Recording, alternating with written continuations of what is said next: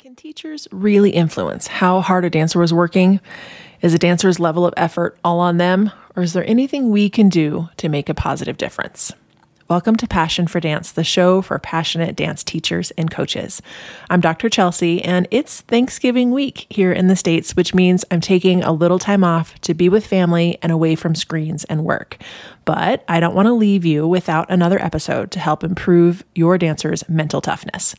So I decided to re-release one of the most listened to episodes on the show.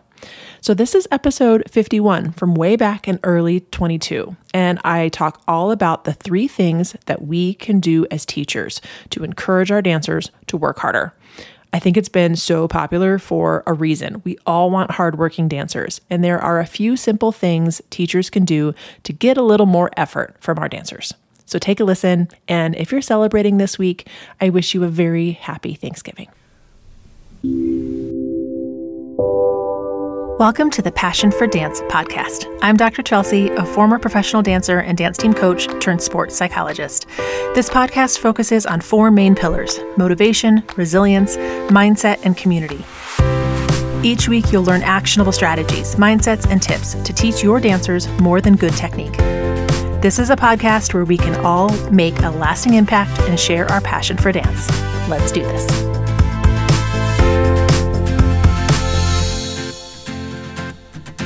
All right, so when we talk about motivation, there's really 2 sides to this. So on one hand, I want to remind all of the dance educators listening that there will just be some dancers you can't reach. No matter what you do, they will never be motivated. Maybe they are only in dance because it's a parent's dream, or because they haven't had the courage to tell their family they don't like it anymore. Or maybe they just have good friends in dance, so they stay for the social aspect, but they don't really love it. Or what I think happens a lot is they actually enjoy dance and are having fun. They're just not as intrinsically driven as we are. We're the ones who made a career out of this, remember? So as teachers, dance is a huge part of our lives, and we love it, or if we didn't, we wouldn't do this work. So I know how hard it is to have dancers who aren't at that level, but some of them will never be that invested no matter what you do. With that aside, there are things you can do as a teacher or a coach to create an environment where most of the dancers are hardworking and focused every day. So here are my top 3.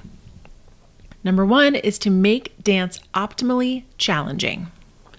Okay, that phrase, optimally challenging, is a psych thing, but here's what I mean. You want classes, choreography, cleaning practices to be just the right amount of challenging. Think of it like Goldilocks. Not too hard, not too easy, but just right.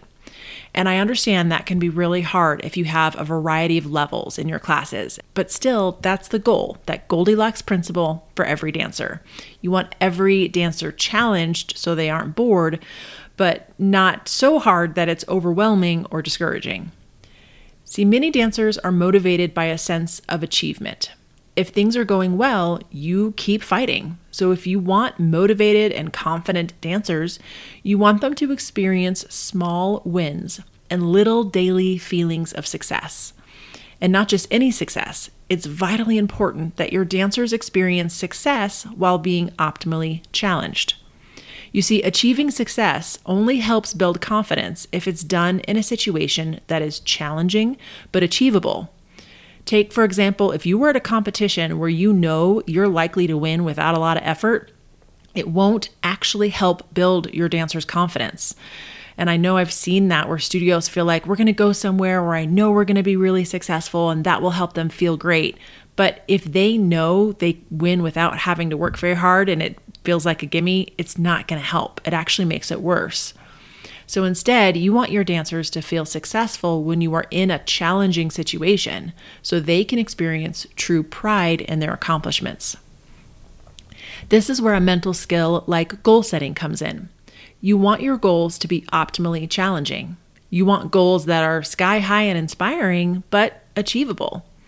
This doesn't just mean your end-all performance goal, like your national championships or the big recitals and shows, but it's in the little training goals along the way.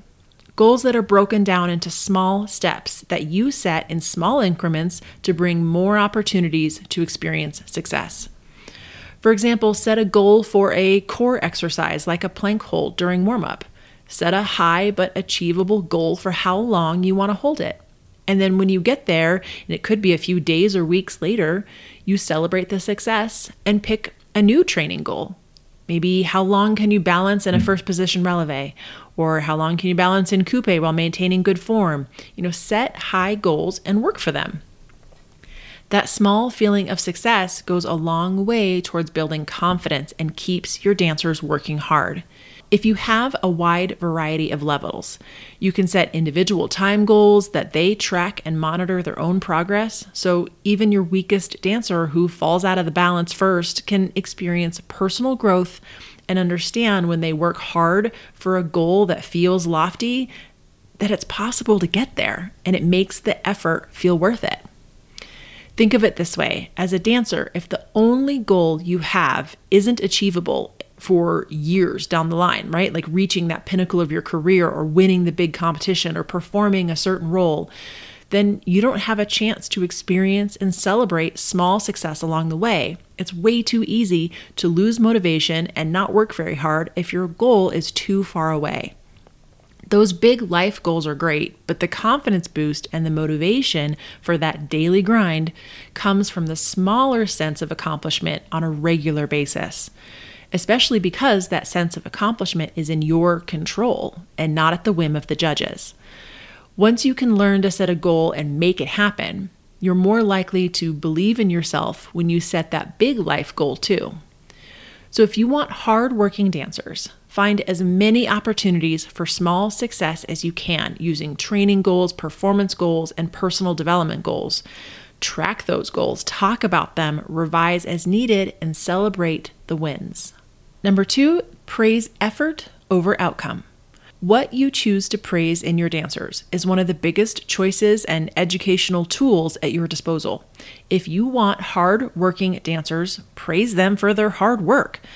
Don't reserve the praise for hitting the skill or winning at the competition. That only makes them more likely to give up when class gets hard.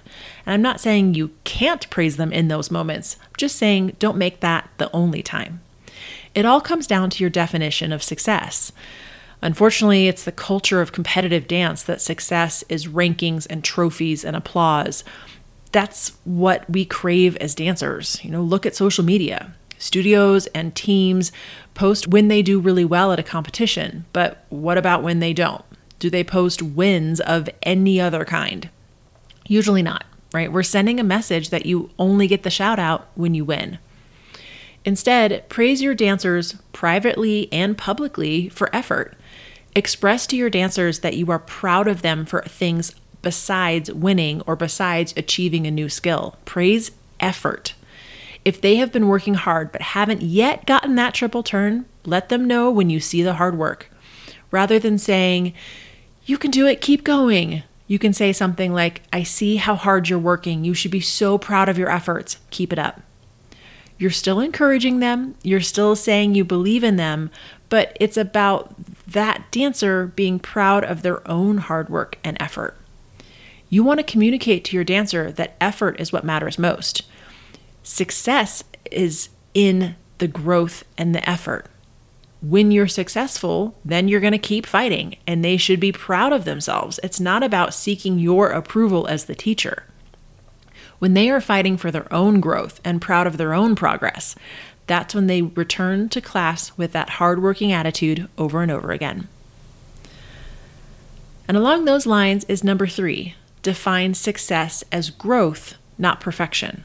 Maybe you've heard the theme here today, but the root of motivation and confidence is in a sense of accomplishment, but we want to define accomplishment as hard work and progress, not perfection on stage. We want dancers to learn that if I put in the work, I can learn something new. I can trust myself to set goals and accomplish them. That makes setting new goals and continuing to work hard, even after a bad day, a lot easier. So as the coach, be strategic about your language. Focus on areas of progress and growth. Now, a question I'm often asked is, what if they actually aren't making any progress? So sure, it's easy to celebrate progress when there really is some. But what do you do with the dancer who isn't putting in the work and isn't growing? Well, in that case, I always try to be direct with them. And as you know, if you're a longtime listener, I want to be concrete for you and give you real things you can say and do. So here's some ideas of exactly what I might say in that situation. Say a dancer, makes a mistake on stage, doesn't hit their turn section, and you know that they've been putting in like lackluster effort lately. I might say something like, okay, so you didn't hit that turn on stage. Let's look at this as an opportunity to learn. Where would you like to put your efforts next week? You're putting it on them and letting them know that there's room for growth. I believe it's possible, but you have to be the one to do it. Where do you think we should focus? Another great tool along this is if they're not putting in the effort because they just can't do it yet. Like a lot of times they're trying a new skill, but they're not going 100% because they're scared of it and they've never done it before. And I'll say something like, when you think you can't do it, just remind yourself that you can't do it yet. That yet at the end makes such a big difference. I might also say something like, you can do it. It's tough, but I know you can do it. Let's break down the steps of how to get there. These are just a few ideas of what I say to the dancer who is struggling and then not putting in the effort because they feel like they're struggling and not making any progress. Notice how you're still encouraging them, but you're putting the source of motivation squarely in their hands. When they decide what to focus on next, and they know you're there to help them if they feel defeated, it's going to go further than just being positive and encouraging, or it's going to go further than punishment for that matter. So remember that this is the long game. It's not going to magically motivate them overnight or completely change their mood in class that day. But if you keep repeating these messages of growth over perfection, if you keep celebrating progress and continue to present challenges, you'll see that shift in your dancers. And a little side note here, if you want more statements, examples like these, things that you can actually pull out to say in all sorts of different scenarios, then I'll have a link in the show notes for today's episode to download a free resource. I have 23 statements and questions that encourage a growth mindset in dancers, which is really the root of what we're trying to do here. So to wrap this up, you ultimately create a culture of hard work by using language that focuses on growth and progress, but still sets the bar high. Let your dancers know you're going to challenge them because you believe they can do it. Maybe you offer a choreography challenge or a really hard across the floor. Introduce a new ballet bar combo that really pushes their musicality. You set the challenge. Let them know you believe they can do it. Offer feedback on the skills to help them grow. And ultimately remember to celebrate the progress and the small wins along the way. Remember that you can't and won't reach every single dancer. I know that's hard to swallow. I always struggle with that. But for those dancers who have even a little bit of a desire to be there, you can do these 3 things to create an environment that encourages hard work. Set optimal challenges, praise effort over outcome, and define success as growth, not perfection. Thank you for listening in today. I hope this short episode helps you with your own motivation today too and gives you some more tools to keep sharing your passion for dance with the world.